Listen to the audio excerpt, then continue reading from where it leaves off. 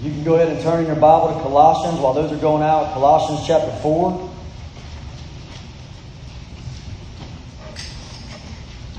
So for you who are new with us, we're just going verse by verse, passage by passage. We've been coming through this letter to the Colossians for a little while. Where we land today in God's sovereignty is in chapter 4. And we're going to be in verses 2 through 4. Colossians chapter 4. If you have your Bible, you can look at it with me. I'm going to read verses 2 through 4.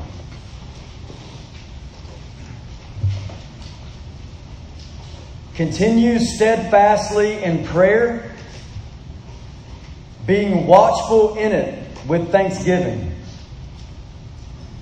At the same time, pray also for us, that God may open to us a door for the word to declare the mystery of Christ, on account of which I'm in prison, that I may make it clear which is how I ought to speak. Let's pray as we meditate on these words from God for a moment.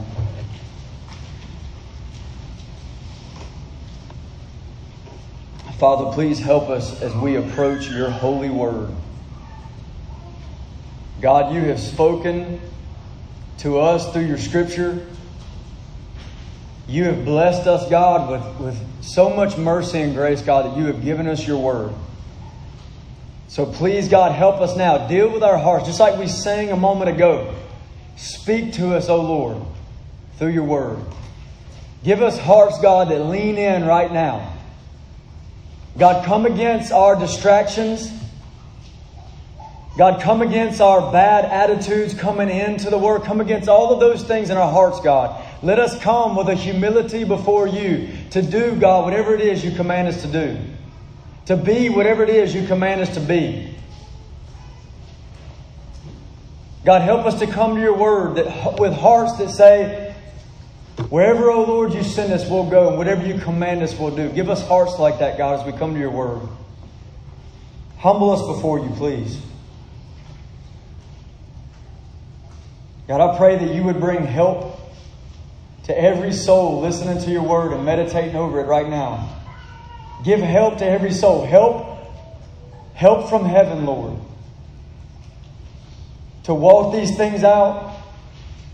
Help, Lord, to see you in it. Help us, God. Lord, you said that our help comes from you, and you're the creator of the heavens and the earth. So we call upon you, Lord. Our creator, maker of heaven and earth, we call upon you, Lord. Come, as you say in your word, God, and help us.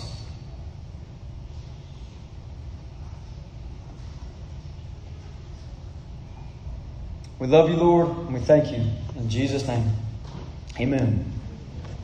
All right, let me mention to you as we roll into these verses just some desires of mine that would be accomplished during this time. So I've got several desires that I want to see happen among us, results that I want to see happen among us as we meditate on these words together. Here's just a few of them.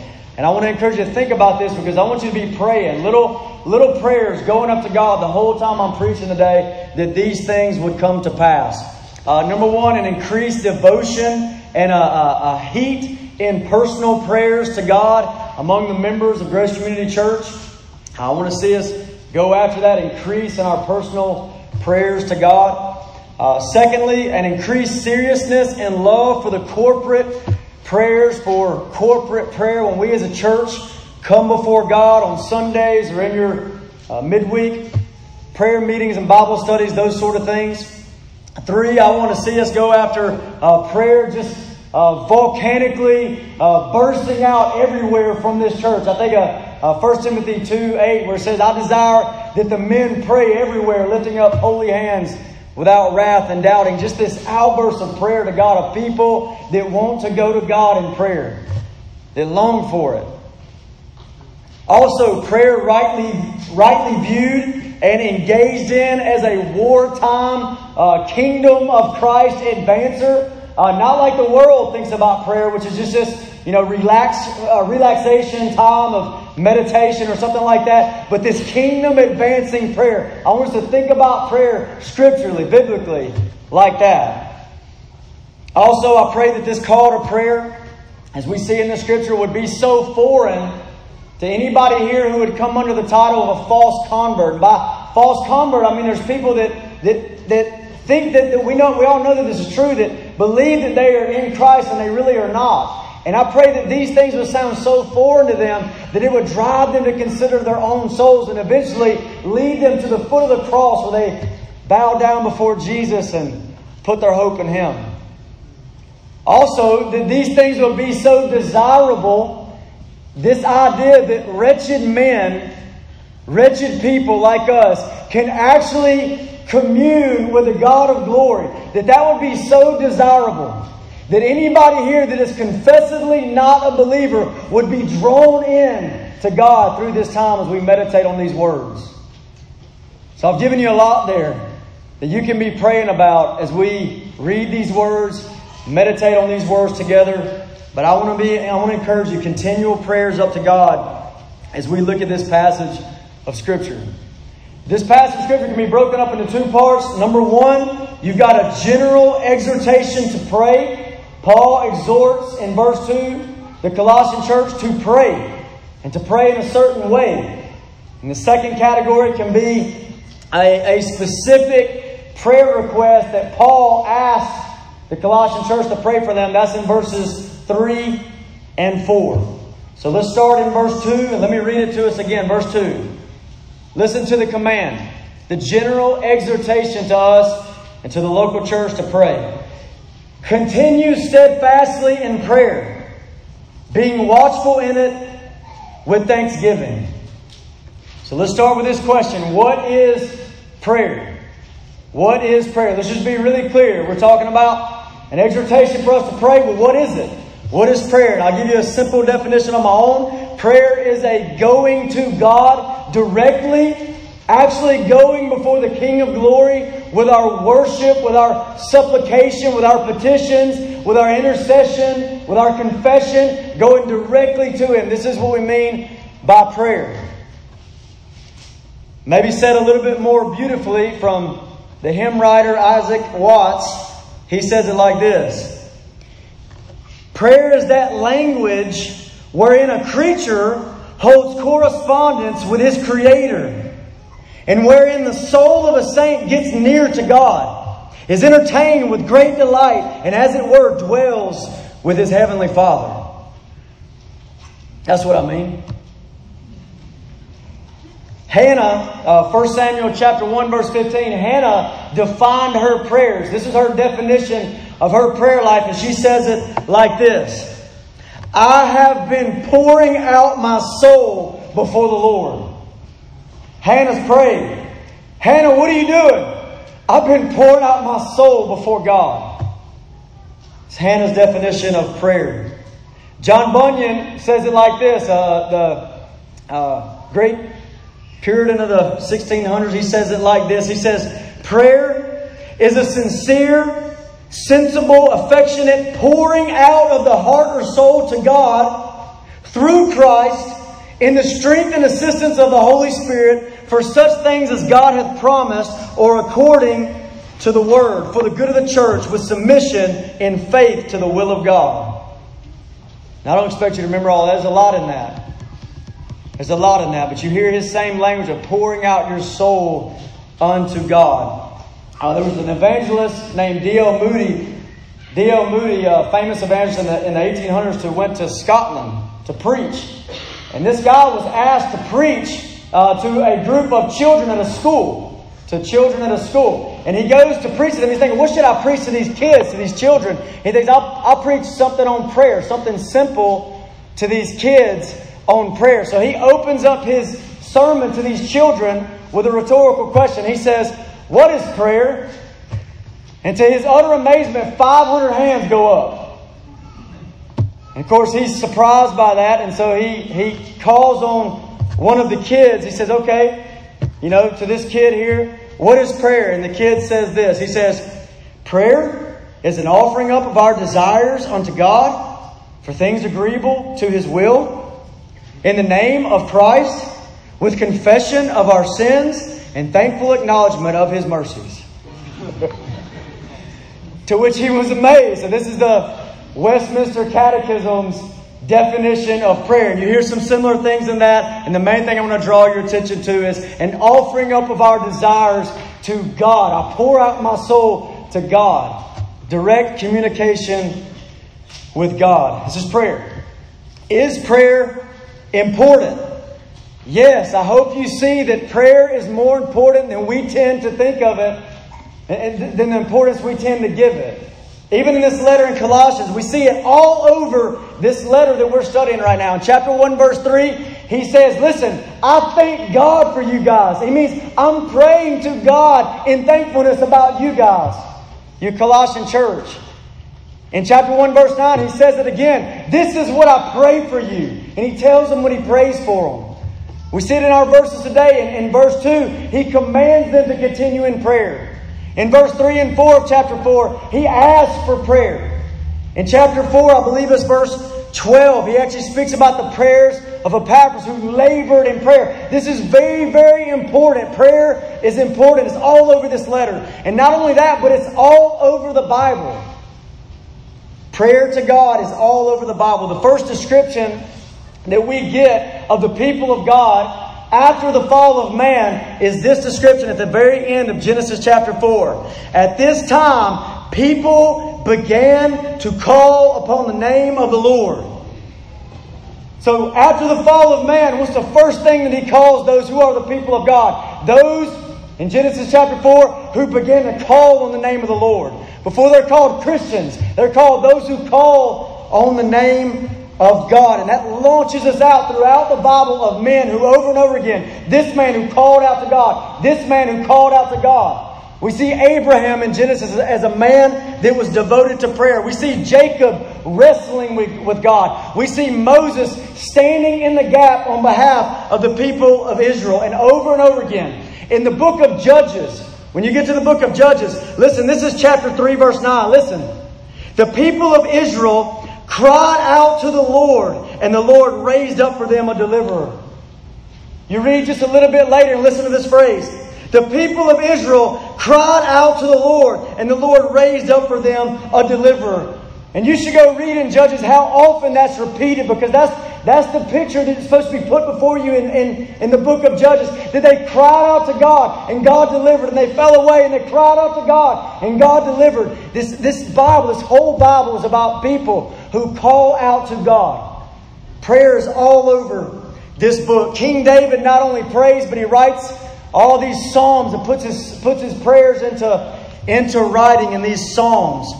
Jesus prays. It says vehement cries that he takes up to God. We see him praying all night at one time. We see him commanding his disciples to pray. We see his disciples looking at him and saying, they see Jesus pray and say, Jesus, can you teach us to pray?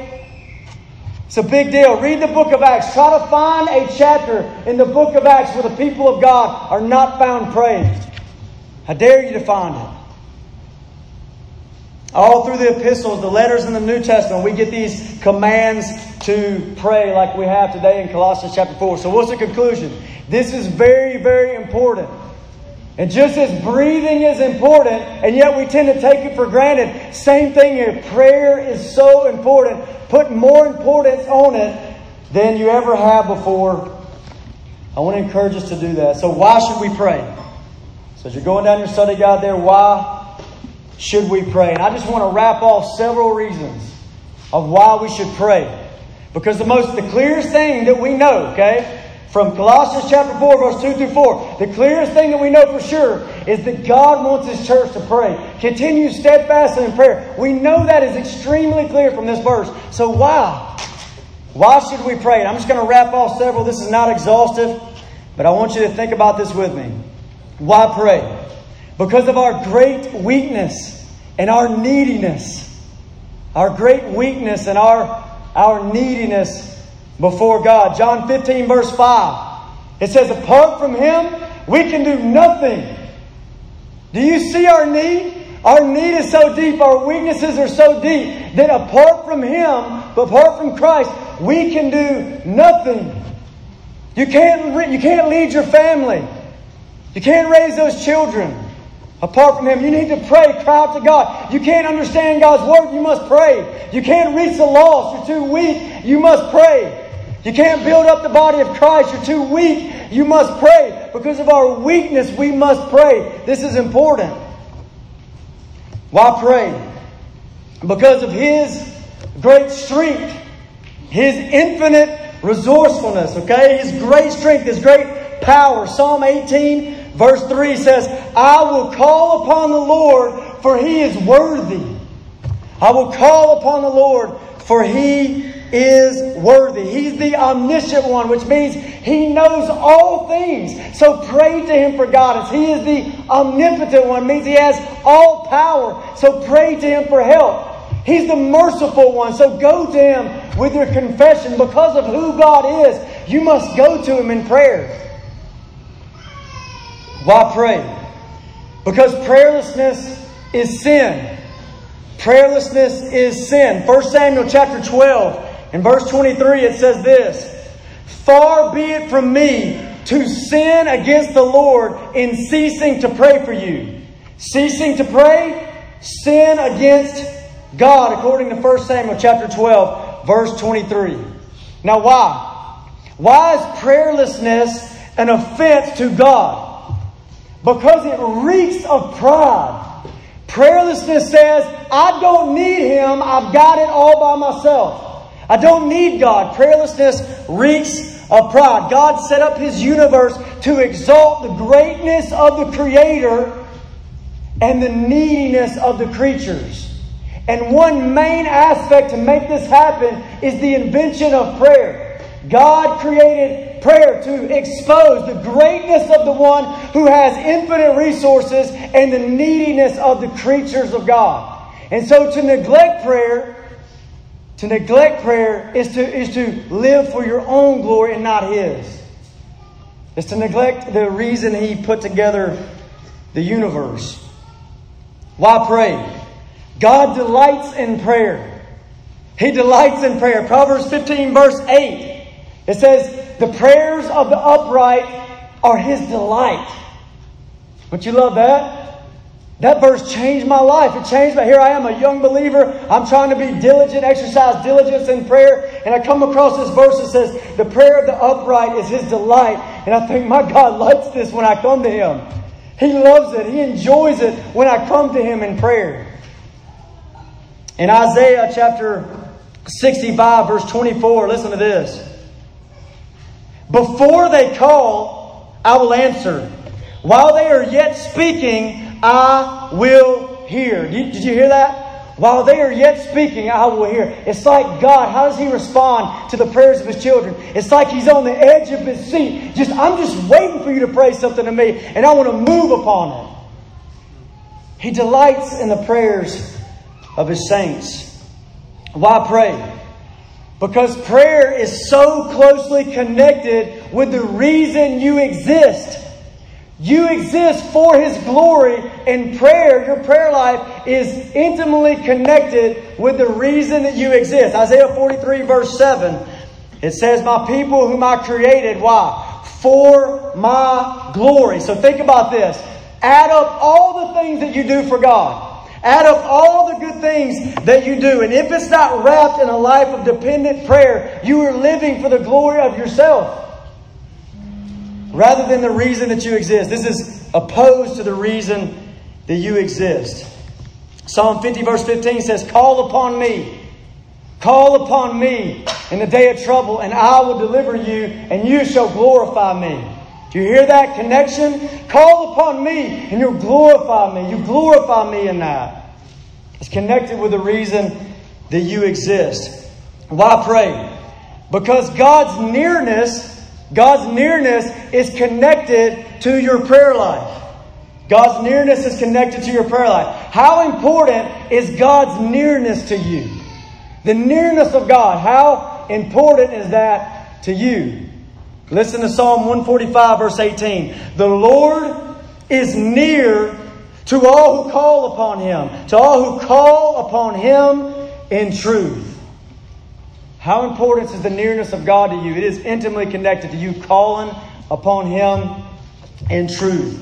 And on the other hand, God opposes the proud who do not pray. Prayerless men and women do not experience the nearness of God. Why pray? Because this dark and corrupt world needs your intercession, saints of God. If you're here and you're in Christ, this dark and corrupt world needs your intercession. The world around us is deteriorating. Evil men and imposters will go worse and worse, deceiving and being deceived. Satanic influence is everywhere in this world. And listen to me, you don't change men's hearts. You don't tear down Satan's kingdom. You don't stem the tide of wickedness. You don't do that through your eloquence and your strategies. It's those who pray to the living God.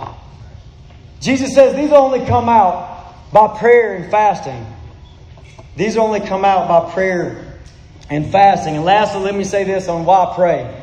Because Jesus has kicked this door wide open for you if you are in Christ Jesus. What a horrible thing. What a horrific reality to neglect it when Jesus has kicked the door wide open. You say, what do you mean by that? Here's what I mean. This goes for everybody in the room. You had no right to pray to God. You say, I've been praying to Him since you had no right to pray to God. You have never had a right to stand before the God of glory. He looked at you as an enemy because of your sin. You had no right to pray to God. Isaiah 59:2 says your sin has separated you from your God so that He will not hear. In Proverbs 15, I believe it's verse 8, it says that the sacrifice of the wicked is an abomination to God. He hates it. You had no right to pray to God. But then what happened? Christ Jesus came.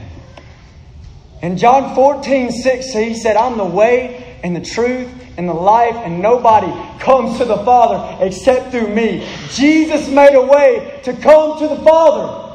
1 Peter 3:18 says He suffered one time for sinners. He suffered for sinners, the just for the unjust, that He might bring us to God.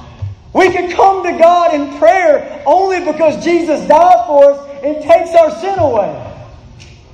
He kicked the door wide open. What a horrific thing. Why pray? What a horrific thing to neglect that door kicked wide open for you if you're in Christ Jesus. And so we should pray. And the plainest thing about this verse of Scripture we're in Colossians is that we should pray. The local church is being called here to pray. Now I want you to hear in Paul's exhortation a call to you as an individual in Christ. If you're in Christ here today, I want you to hear this as a call to an individual to pray to God. So every individual Christian here, continue steadfastly in prayer. Colossians 4:2. I want to encourage you to examine your prayer life. Are you familiar with the secret place? Matthew 6:6, Jesus said, you when you pray, he just assumes you would. You when you pray, go into your room, shut your door, and pray to your Father who's in the secret place. And your Father who sees in secret will reward you openly. Are you familiar with the secret place? Christians in the room. There's satanic resistance. I think most of us know this. There's satanic resistance to our prayer lives. There are plans and schemes of Satan set in place to keep you away from the secret place. Satan hates prayer because he knows, according to God's Word, that it moves the mighty hand of God. So he hates it. He does not want you to pray. He's okay with you working, but not praying. Listen to this quote from Samuel Chadwick, who was like a mentor to Leonard Ravenhill. He says this: the one concern of the devil is to keep Christians from prayer. He fears nothing from your prayerless studies, your prayerless work, and your prayerless religion. He laughs at our toil, he mocks our wisdom, but trembles when we pray. No man is greater than his prayer life. So I want you to hear this as an exhortation to individuals to go to God, continue steadfastly in prayer. Also, I want you to hear this exhortation to the church to us as a church, Grace Community Church, to pray. So he's talking to the Colossian church. Continue steadfastly to pray. So Grace Community Church, continue steadfastly in prayer. Don't just receive that as an individual, but us. What about us as we pray to the living God? Maybe it would be helpful to lay before us some descriptions of a praying church.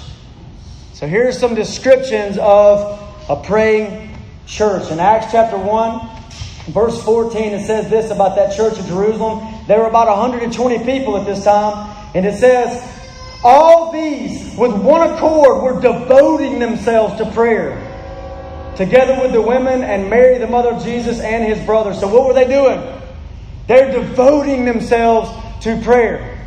What about chapter 2, verse 42? Several people get saved. Many people get saved. They're in this church. And so what does the church do in chapter 2, verse 42? They devoted themselves to what? To the apostles' doctrine, the fellowship, the breaking of bread, and listen, the prayers. They devoted themselves to the prayers. We're not just talking about a devotion to your personal prayer life, but devoted to the prayers of the church, that when the church comes together to lift up its voice with one accord to God, that you are devoted to that. It's an example of a church devoted to prayer. What about Acts chapter 12? Listen to Acts chapter 12, verse 1. About that time, Herod the king laid violent hands on some who belonged to the church. I love that phrase. He laid violent hands on some who belonged to the church. You got these people that belonged to the church. And so what does the church do? Verse 5. So Peter was kept in prison. He was one of them. But earnest prayer for him was made to God by the church. Imagine that church coming together, lifting up its voice with one accord. Listen to verse 12, chapter 12, verse 12. When he realized this is Peter has been miraculously released from prison now after going to prison. The church is praying for him. He's out of prison now. And when he realized that, he went to the house of Mary. How do you know to go to the house of Mary? That's where his brothers and sisters prayed. It says he went to the house of Mary, the mother of John, whose other name was Mark, where many were gathered together and were praying. They were praying. And so what we see here is an example of a church that prays. One of the most well-known, kingdom-advancing, gospel-spreading, most well-known churches like that in history is the Moravian Church. Many of you have heard of the Moravian Church, led out by Zinzendorf. I want you to think about the Moravian Church and the impact they made. And what's their secret? What's the secret of this church? Listen to this. On August 13, 1737, a prayer meeting began. A prayer meeting began. At about midnight, the Holy Spirit fell on this group of people, and the prayer meeting lasted for 100 years. If that sounds too incredible to you, you do your own research. You cannot find a mighty move of God in His church throughout history that does not have its roots in a people beginning to be moved to desperate prayer to the living God. You can't find that. So what about Grace Community Church? What we do?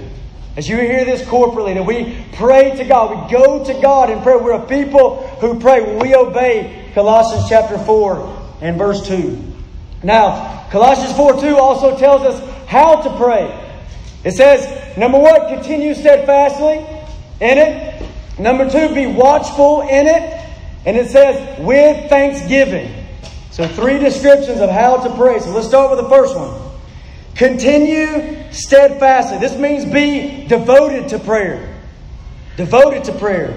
The word is one Greek word. It means be constant, be consistent, be persistent in prayer. Persevere in prayer. That's the idea of this word. It's the same word used in Acts 1:14 that says these people in one accord were devoted to prayer. Same word.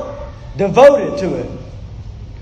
Now this is a call to habitual praying. This is a call to make a habit of it. Grace Community Church, make a habit of prayer. Now, why would the Colossian church, or why would we need an exhortation to make it a habit? Persevere, don't stop. Why would we need an exhortation like that?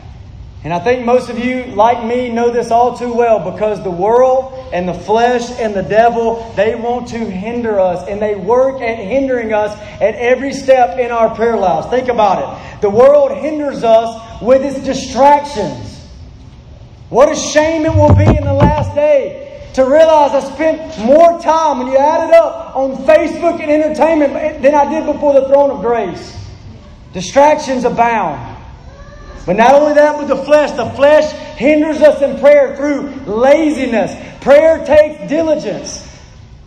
In Colossians 4:12, we read about a man who labored in prayer. It takes diligence, and yet our flesh hinders us in its laziness. Satan hinders us with lies to make God look so small that you don't have the faith to pray. God looks so small that you don't go to Him in prayer because the faith to trust in Him just isn't there. And so therefore, what must we do? We must fight. We know that the world, the flesh, and the devil stands against us. Therefore, we must fight to pray. Set aside time to go to the secret place and let nothing take you away from it. Let nothing take you away from corporate prayer. And because of these distractions and this deceiving and all these things, we're told, continue steadfastly in prayer. The second description of how to pray says, being watchful in it. Being watchful in it. This word watchful here means be alert. Be alert. It's like a watchman on the wall. It's literally to don't be asleep, be awake. Be awake in prayer. Fight against physical sleepiness in prayer, and even more so, spiritual sleepiness in prayer. Fight against that. That's the idea here. So I want you to think about it like this. Continue steadfastly brings us to this place of habitual going to the throne of grace in the secret place and corporally with the body of Christ. So it gets us in the prayer closet, and it gets us in the prayer meeting consistently. That's continue steadfastly. But be watchful in it tells us what to do when we get there.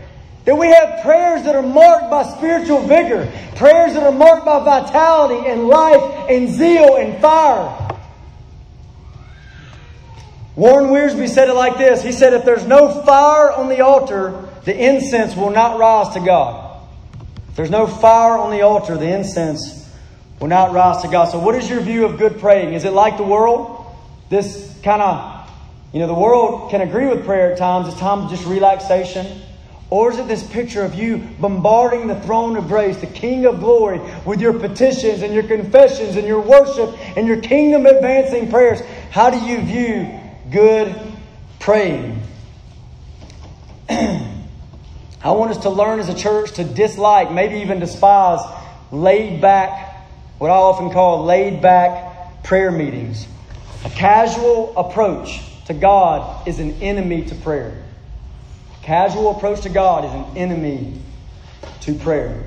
I'm going to close this point here, by reading just a few examples from a guy named David Brainerd's journal entries. If you read this book called The Life and Diary of David Brainerd, I read it several years back, and I read about this man's prayer life and the intensity and the heat that's there and the watchfulness, the awareness, the awakeness in prayer. I read about it and I thought, man, have I ever prayed before?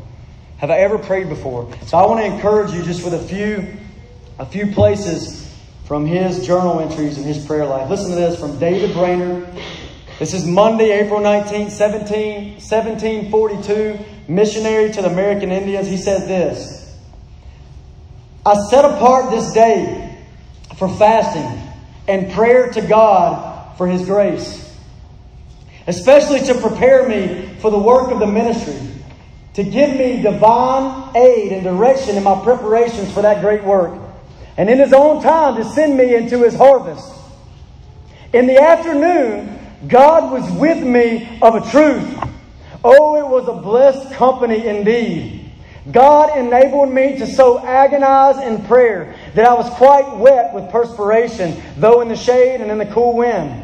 My soul was drawn out very much for the world, for multitudes of souls. Let me give you another one from this. April 25th, 1742. This morning, I spent about 2 hours in secret duties. I was enabled more than ordinarily to agonize for immortal souls, though it was early in the morning and the sun scarcely shined at all. Yet my body was quite wet with sweat. I felt much pressed now, as frequently of late, to plead for the meekness and calmness of the Lamb of God in my soul. I could just read this whole book to you. Let me give you one more. Let me just give you one more. October 25th. In the evening, I enjoyed the divine presence in secret prayer. I read that and I thought, people say, hey Ron, how are you doing? How's your day been? And have I ever said, man, I got to enjoy the divine presence in secret prayer? That's the kind of thing that I'm talking about. It was a sweet and comfortable season to me. My soul longed for God, for the living God, enjoyed a sweet solemnity of spirit and longing desire after the recovery of the divine image in my soul. Then shall I be satisfied when I shall awake in God's likeness and never before. I could go on and on, but my point is this. When I think about this exhortation, be watchful. Once you get to the prayer, you get to the prayer clause, you get to the prayer meeting, think about this watchfulness in prayer and let the example of that man encourage your soul to go to God in prayer, to go to Him with prayers of zeal, prayers of passion, prayers of awareness to God. The last one here, how to pray, it says, with thanksgiving. With thanksgiving. Thanksgiving to who? To God, of course. Thanksgiving to God. Prayer is not just petitions or requests or intercessions or confessions, but it's thanksgiving to God. Prayer is a time of worship to God, to give Him praises. Not just time to ask Him to give you a love in your heart for Him, but a time for you to express that love to Him and tell Him why you love Him. It's a time of worship in prayer. That's the idea. So here's my encouragement to you. As you go into your prayer closet and you seek the living God in the secret place, take the Psalms with you. Take the Psalms. Let me give you an example. Take Psalm 18 with you into your prayer closet on your knees. A Bible open before you. And begin to say things like this to God. I love you, O Lord, my strength. And then pray to Him those things. The Lord is my rock and my fortress and my deliverer, my God, my rock in whom I take refuge, my shield, the horn of my salvation, my stronghold. And then pray those things to God. Continue to pray to Him. Take it into your prayer closet. Listen, I call upon the Lord who is worthy to be praised, and I'm saved from my enemies. And pray those things to God. Think about Psalm 103, taking Psalm 103 into your prayer closet. Listen to Psalm 103. Bless the Lord, O my soul, and forget not all His benefits, who forgives all your iniquities, and you pray that to God. Who heals all your diseases, and you pray it to Him. Who redeems your life from the pit. Who crowns you with steadfast love and mercy. Who satisfies you with good so that your youth is renewed like the eagles. And you read these things on your knees before Him and you pray to God. This is prayer with thanksgiving. It's prayer with worship. And you could go on and on and on throughout these Psalms. I'll mention maybe one other practical thing with that. Not only the Psalms, but as the phrase goes in Colossians 3:16, take psalms and hymns and spiritual songs. Take them with you into your prayer closet. Take them with you. Take a hymn book in there. Take those songs. Take Man of Sorrows in there. Man of Sorrows, what a name for the Son of God who came. Ruined sinners to reclaim. Hallelujah, what a Savior. And you could sing it to Him. Or you could quote those words to Him and begin to worship Him over those words. Or you could take other songs. What about You Alone Can Rescue? What about taking this? Who, O Lord, could save themselves? Their own soul could heal. Our shame was deeper than the sea. Your grace is deeper still. You alone can rescue. You alone can save. You alone can lift us from the grave. You came down to find us. Let us out of death. To You alone belongs the highest praise. What about taking that into the secret place or even into corporate prayer. Pray to God. Continue steadfastly in it. Be watchful in it. And with thanksgiving to God. Now let's go to that second part. Verse 3 and 4 is a specific prayer request. So he's pushed them to pray. Now he's going to ask them for prayer. Look at verse 3.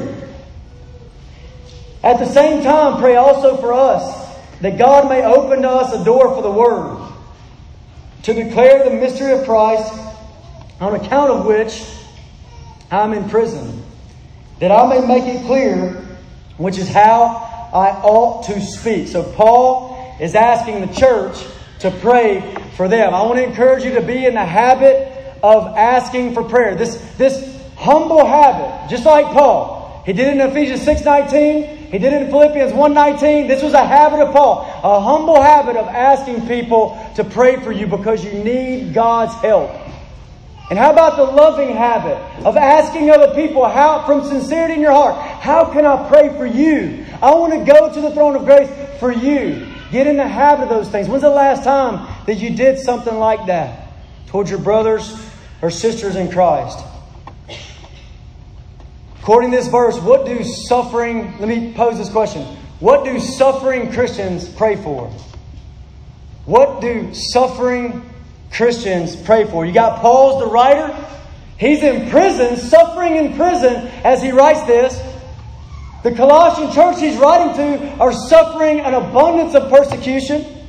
They're suffering persecution. So in the midst of all of this, shouldn't they be asking God for comforts and for earthly deliverance? God, get us out of this persecution. Get us out of this prison cell. Shouldn't they be asking for things just like that? I'm not saying you should never ask for things like that. But what do we see him at? What kind of prayers do we see Paul focusing in on right here? And what we see are mission-focused, wartime, kingdom-advancing prayers. And that's the pattern throughout the New Testament. Paul, you're in prison right now. You're suffering in prison. What do you want us to pray for you? I want you to pray that a door would be opened for the Word, that I might preach the gospel of Jesus Christ, and that I might preach it in a way that brings clarity, that manifests the Word of God. This is what he's praying for. Now we see this everywhere. I want to read another one to you like that in Ephesians chapter 6. Listen, this is a pattern in the New Testament that the prayers of the church, the prayers of the saints, have a mission-focused edge to them. Okay? Listen to Ephesians 6. Paul, what do you want the Ephesian church to pray for you? Maybe you could give them something else, Paul. Since you already got the Colossians praying this, get the Ephesian church to pray something else. But what does he say here in verse 19? 6:19. And also for me. He's saying, pray for me, that words may be given to me in opening my mouth boldly to proclaim the mystery of the gospel, for which I'm an ambassador in chains, that I may declare it boldly as I ought to speak. Do you see the mission edge of the prayers of the saints? And again, this is a pattern in the New Testament. When Jesus gives us that specific thing to pray in Luke chapter 10, verse 2, he says, listen to me.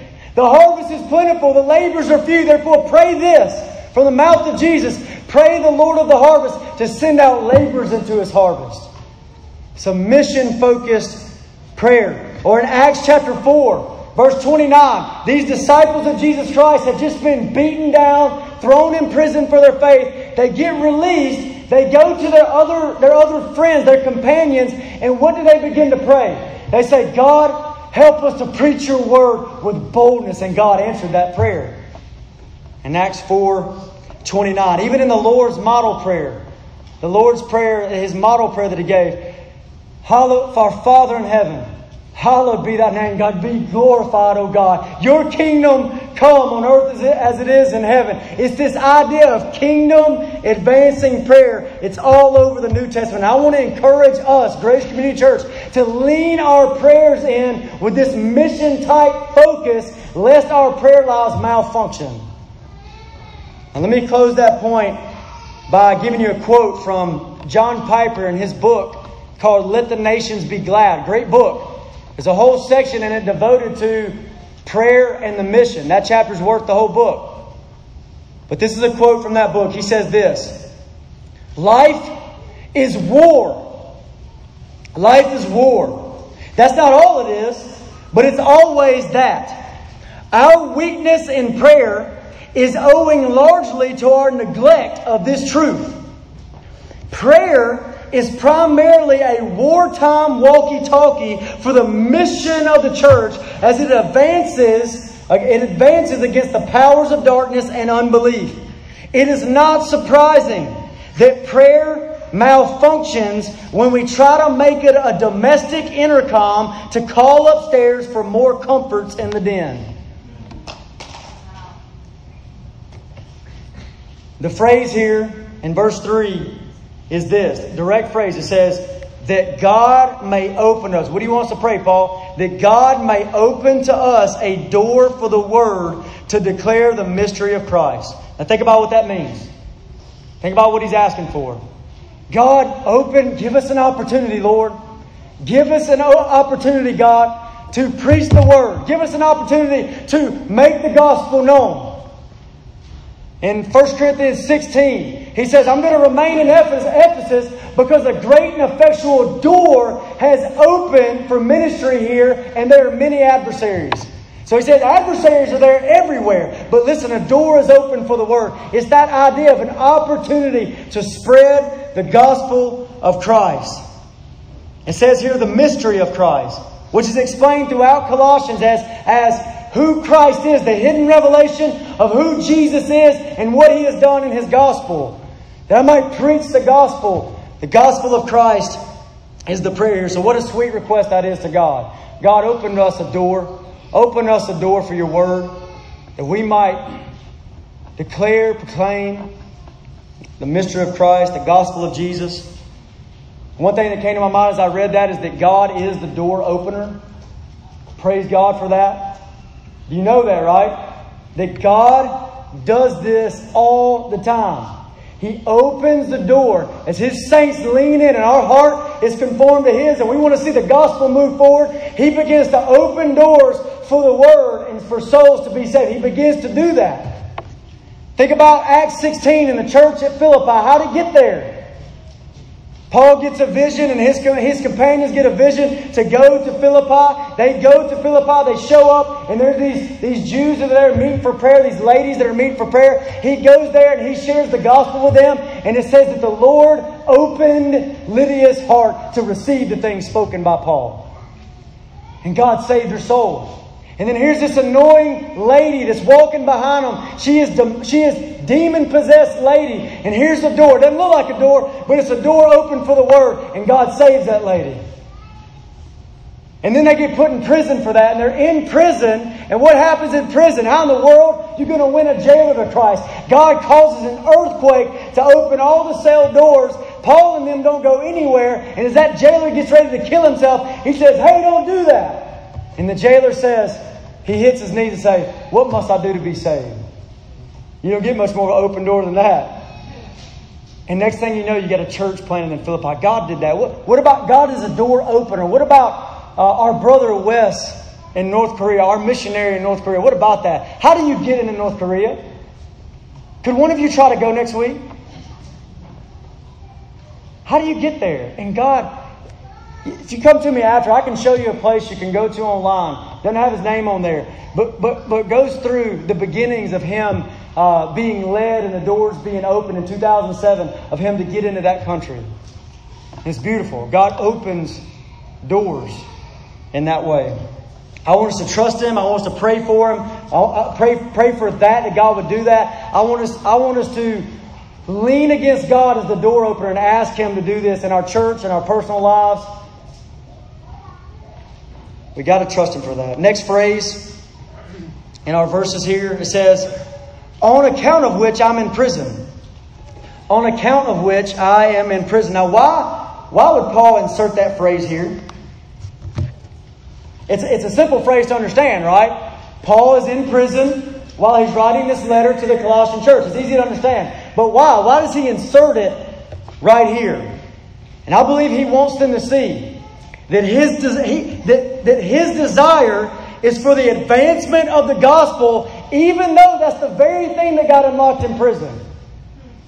That even though he got him locked in prison, that he's sitting here desiring and praying for the advancement of the gospel. And that would land on them. That in every season of life, are you facing persecution? Whatever it might be. Every season of your life, that you might desire the advancement of the gospel of Jesus Christ and ask God in accordance with those desires. I think He wants to encourage them in that. Last phrase here says, that I may make it clear, which is how I ought to speak. That I may make it clear, which is how I ought to speak. Now, what's he asking for here? He's saying, as I take up the word, as I take up the gospel, and I begin, and God opens the door, and I begin to speak that word, speak the gospel of Jesus Christ, speak the word of God into those open doors that God gives. As I do that, pray that I'd be able to make it clear. Make it visible. Make it known. Make it manifest, revealed as I ought to speak. Pray for me in that. That's the idea of what he's asking for. Do you ever pray these things? Do you, Grace Community Church, brothers and sisters in Christ, do you ever pray, God, open a door for your word, and God, help me to speak with boldness when I get there? Help me, Lord. I was encouraged by this, that just to remember that gospel ministry is not mainly about you being eloquent or being overly educated. It's not God taking the greatest of men and using them. This is about God taking simple men and women, opening doors for them and being with their mouth as they preach the gospel of Jesus Christ. 4 prayers. I want to mention to you 4 prayers that have consistently come into my life and been an encouragement to me over and over and over again, that have the same attitude as this prayer. Okay, as that I may make it clear, which is how I ought to speak. I want to mention 4 prayers that over the years have stuck with me. I want to commend them to you, okay? I want to commend them to you. The first one, number 1, is Proverbs 10:21. It says this, the lips of the righteous will feed many. And you imagine taking that to God in prayer. God, your word says the lips of the righteous will feed many. God, help me. Give me the lips of the righteous, God, that feed many. Help me. Give me the lips of the righteous that feed the gospel to the lost and souls are saved. That feed encouragement. That feed the word of God to believers and they're built up in the church. Help me, oh God. I commend that prayer to you.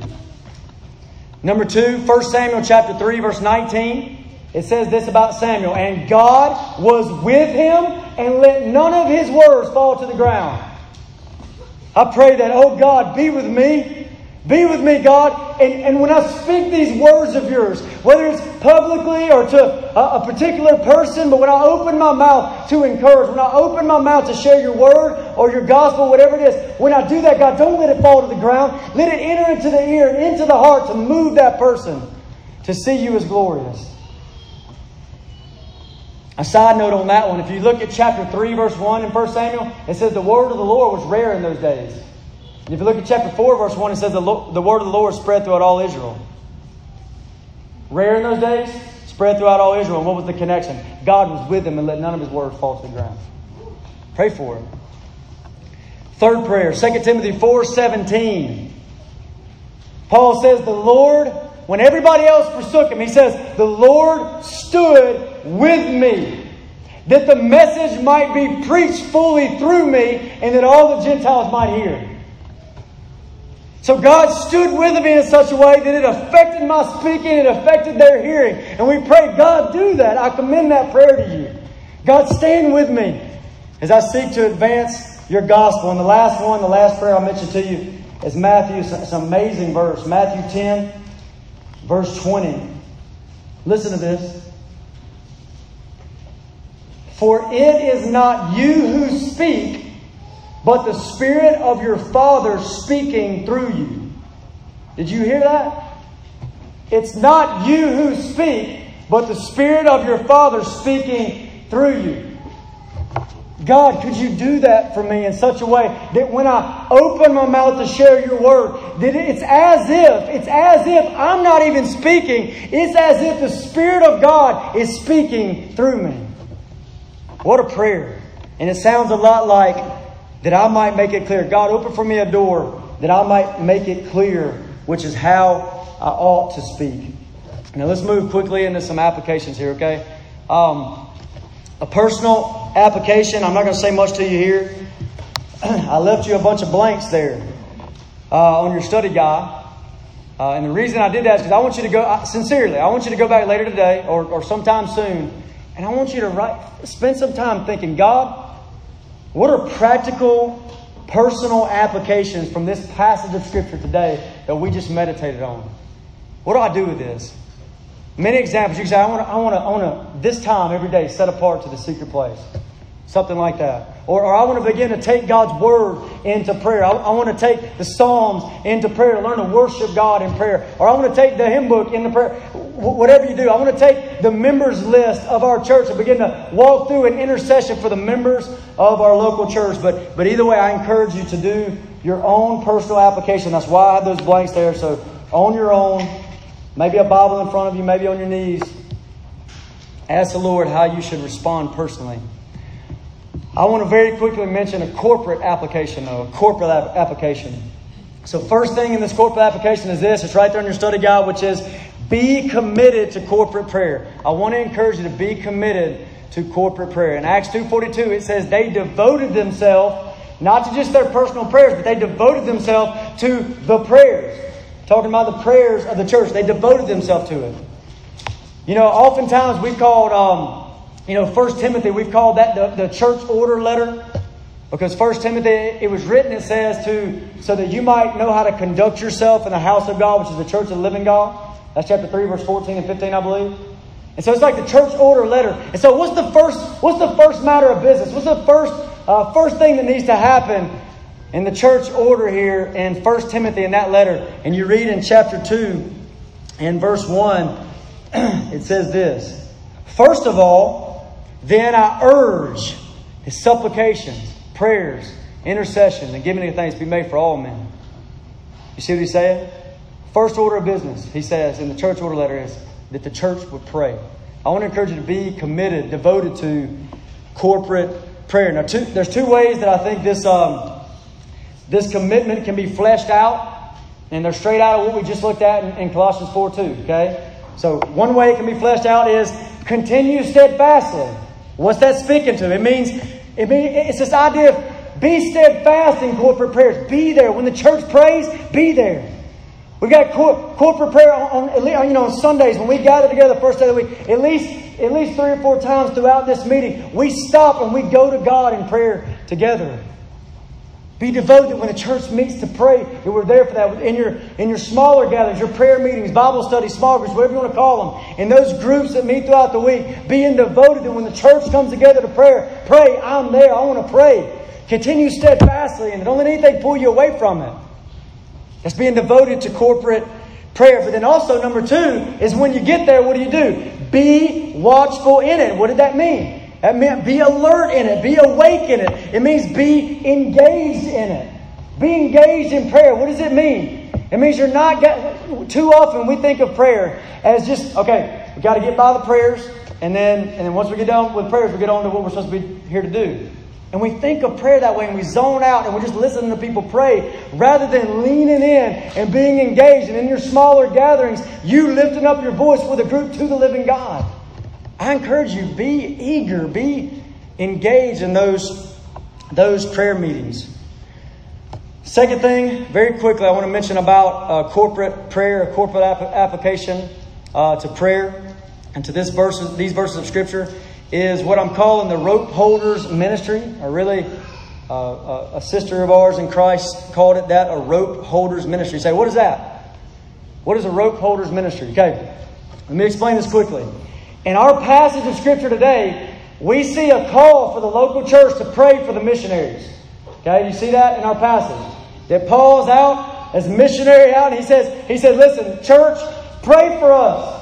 Pray for the missionaries. So that's at least part of what you can see there. And so here's something that our sister in Christ, Carrie, has helped get started. She started something that would bring everyone's attention to our, in a more intimate way, bring our attention to our missionaries at Grace Community Church. And I love this because I believe it's going to help us to love our missionaries better, to care for our missionaries in a better way, to understand the purpose of it. The name that I just mentioned, the rope holders, ministry of rope holders. Have you ever heard that quote that says, the missionary, the famous missionary says, I'll go down into the well if you'll hold the rope? And so that kind of gives you some insight into the purpose of some of the things that Carrie's kind of put together for us as a church. The purpose is meant to help us as a church to do a better job holding the rope, or to put a Bible passage on that to help us to 3 John. Send them out in a manner worthy of God. It's meant to help us send them out in a manner worthy of God. And here's just some of the specifics.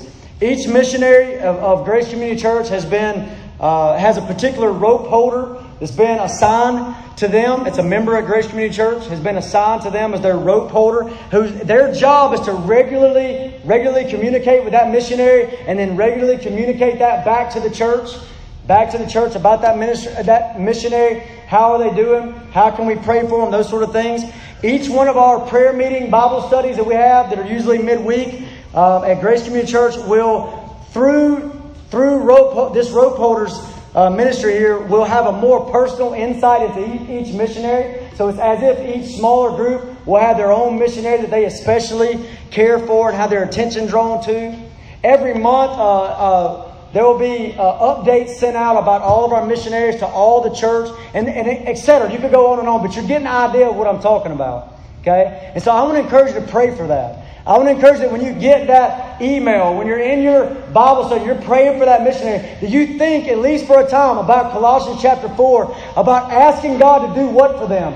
At least this, to open a door for the word that they might preach it with boldness and clarity. To pray for these missionaries. We need to be those who hold the rope well. And so to close this time, I want to spend some time praying for the missionaries. I want to encourage you to be watchful in this time as we pray for our missionaries at Grace Community Church. If you don't know who they are, there's a handout that some ladies put together. If you have, it's this handout that has Moses and his wife Susan and their children Peter and Paul. They're in India. It has the Tisbury family there that's in Bolivia. It has our brother Wes there that's in North Korea. It has the Barneses there, the Gordons, Chavezes, all heading to Peru. So what I want us to do now, these missionaries, I want us to just close our time by spending a little bit of time in prayer specifically for them, okay? So please be watchful in it. Be watchful in it. Let's pray. Father, thank you so much for this exhortation in your word to pray.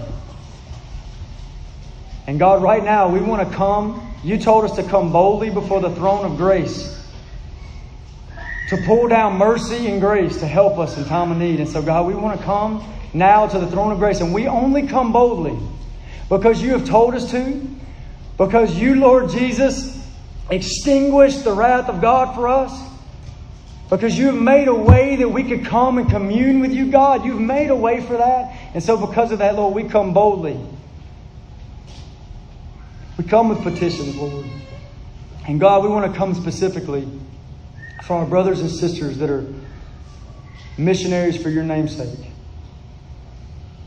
God, I want to lift up Moses to you and Susan and his children. Lord, I pray for that brother and sister, Lord, that you would use them for your glory in India, that you would protect them from all the works of the evil one. God, that you would encourage their soul, that you are a God that can be trusted. You are a God that can be leaned against, Lord. That you're a God that should be obeyed. Encourage his soul in that, God. And I pray that he would day after day experience your presence, God, and that would fuel him to do your work in that place. God, please open a door for the word, that Moses and his family might declare the mysteries of Christ. Open a door for it, God. And give him the ability, God. Give him the power to speak in a way that brings you glory, that he might make it clear, your gospel clear as he ought to speak. God, help him to train up, to equip, to build up and train up those pastors in that place. God, I pray for a sincere and real movement of your Spirit in that place, God, that brings you glory and brings you glory in India. Help him, God. Be his help from heaven, Lord. God, I want to lift up the Tisberries to you, this family that we love. God, I pray that you would be with them.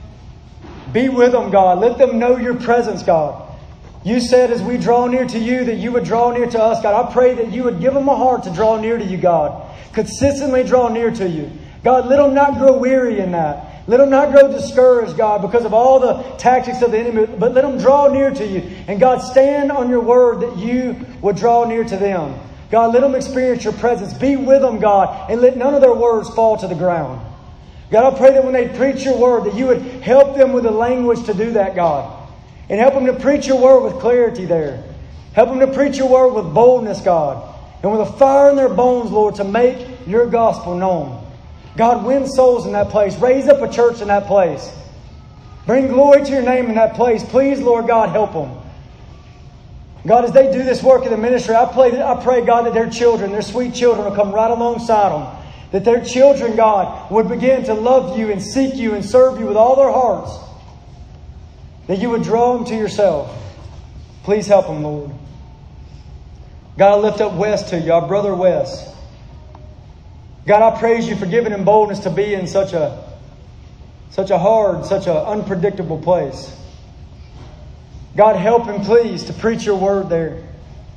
God, help him to be a watchman on the wall in that place, God. To give the warning where the warning needs to be given. To cry out to you in prayer, Lord, and see you do a work in that place. God, we know that his opportunities to speak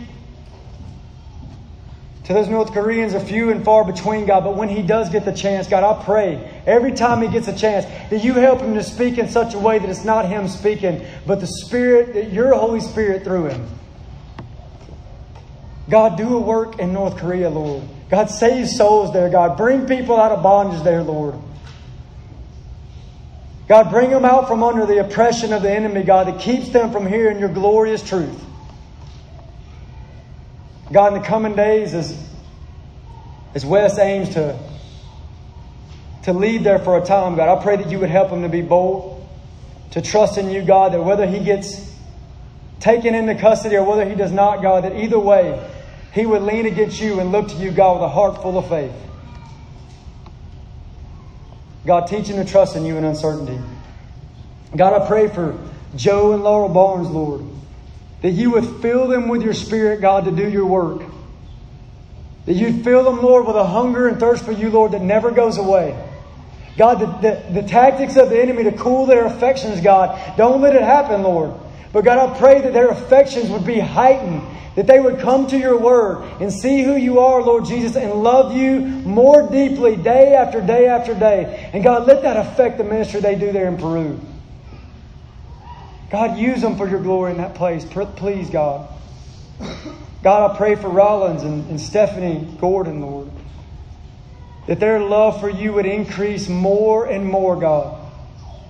That they would know you. And the power of your resurrection, the fellowship of sharing in your sufferings, that they might know you, God. Lord, I pray they would know you in deeper ways than they've ever known you before. God, every distraction that comes their way, I pray, God, you give them strength to put it aside. Give them the strength, God, to put away every weight and the sin which ensnares them and run with endurance a race that's set before them. Give them the strength to do it, Lord. God, use them for the ministry there in Peru. Help them to learn. Help Rollins to learn the language there, God, in a quick manner, God, that he might make your gospel clear as he ought to speak. God, I pray for John and Rachel Chavez, Lord. God, that you would help them to see that you are the glorious one, the almighty one that reaches out a hand of mercy and love to them, God. Lord, I know that they know your love, but I pray that they would know your love in deeper ways. God, give them you told us to seek your presence continually. God, I pray that you would fill them with desire to be in your presence at all times. And you promise, God, that as they go out to make disciples, that you would be with them, even to the ends of the age. Let them know that, God. In a tangible way, let them know that you are with them, God, as they go out to Peru. And God, use them in that place. Use that whole Peru team, God, to win souls to you, to make disciples in that place. Lord, please raise up disciples. Prepare people's hearts, even now, God, to hear your truth. God, let a movement of your Spirit, an outpouring of your Spirit come wherever they land in Peru. Thank you, Lord, in Jesus' name. Amen.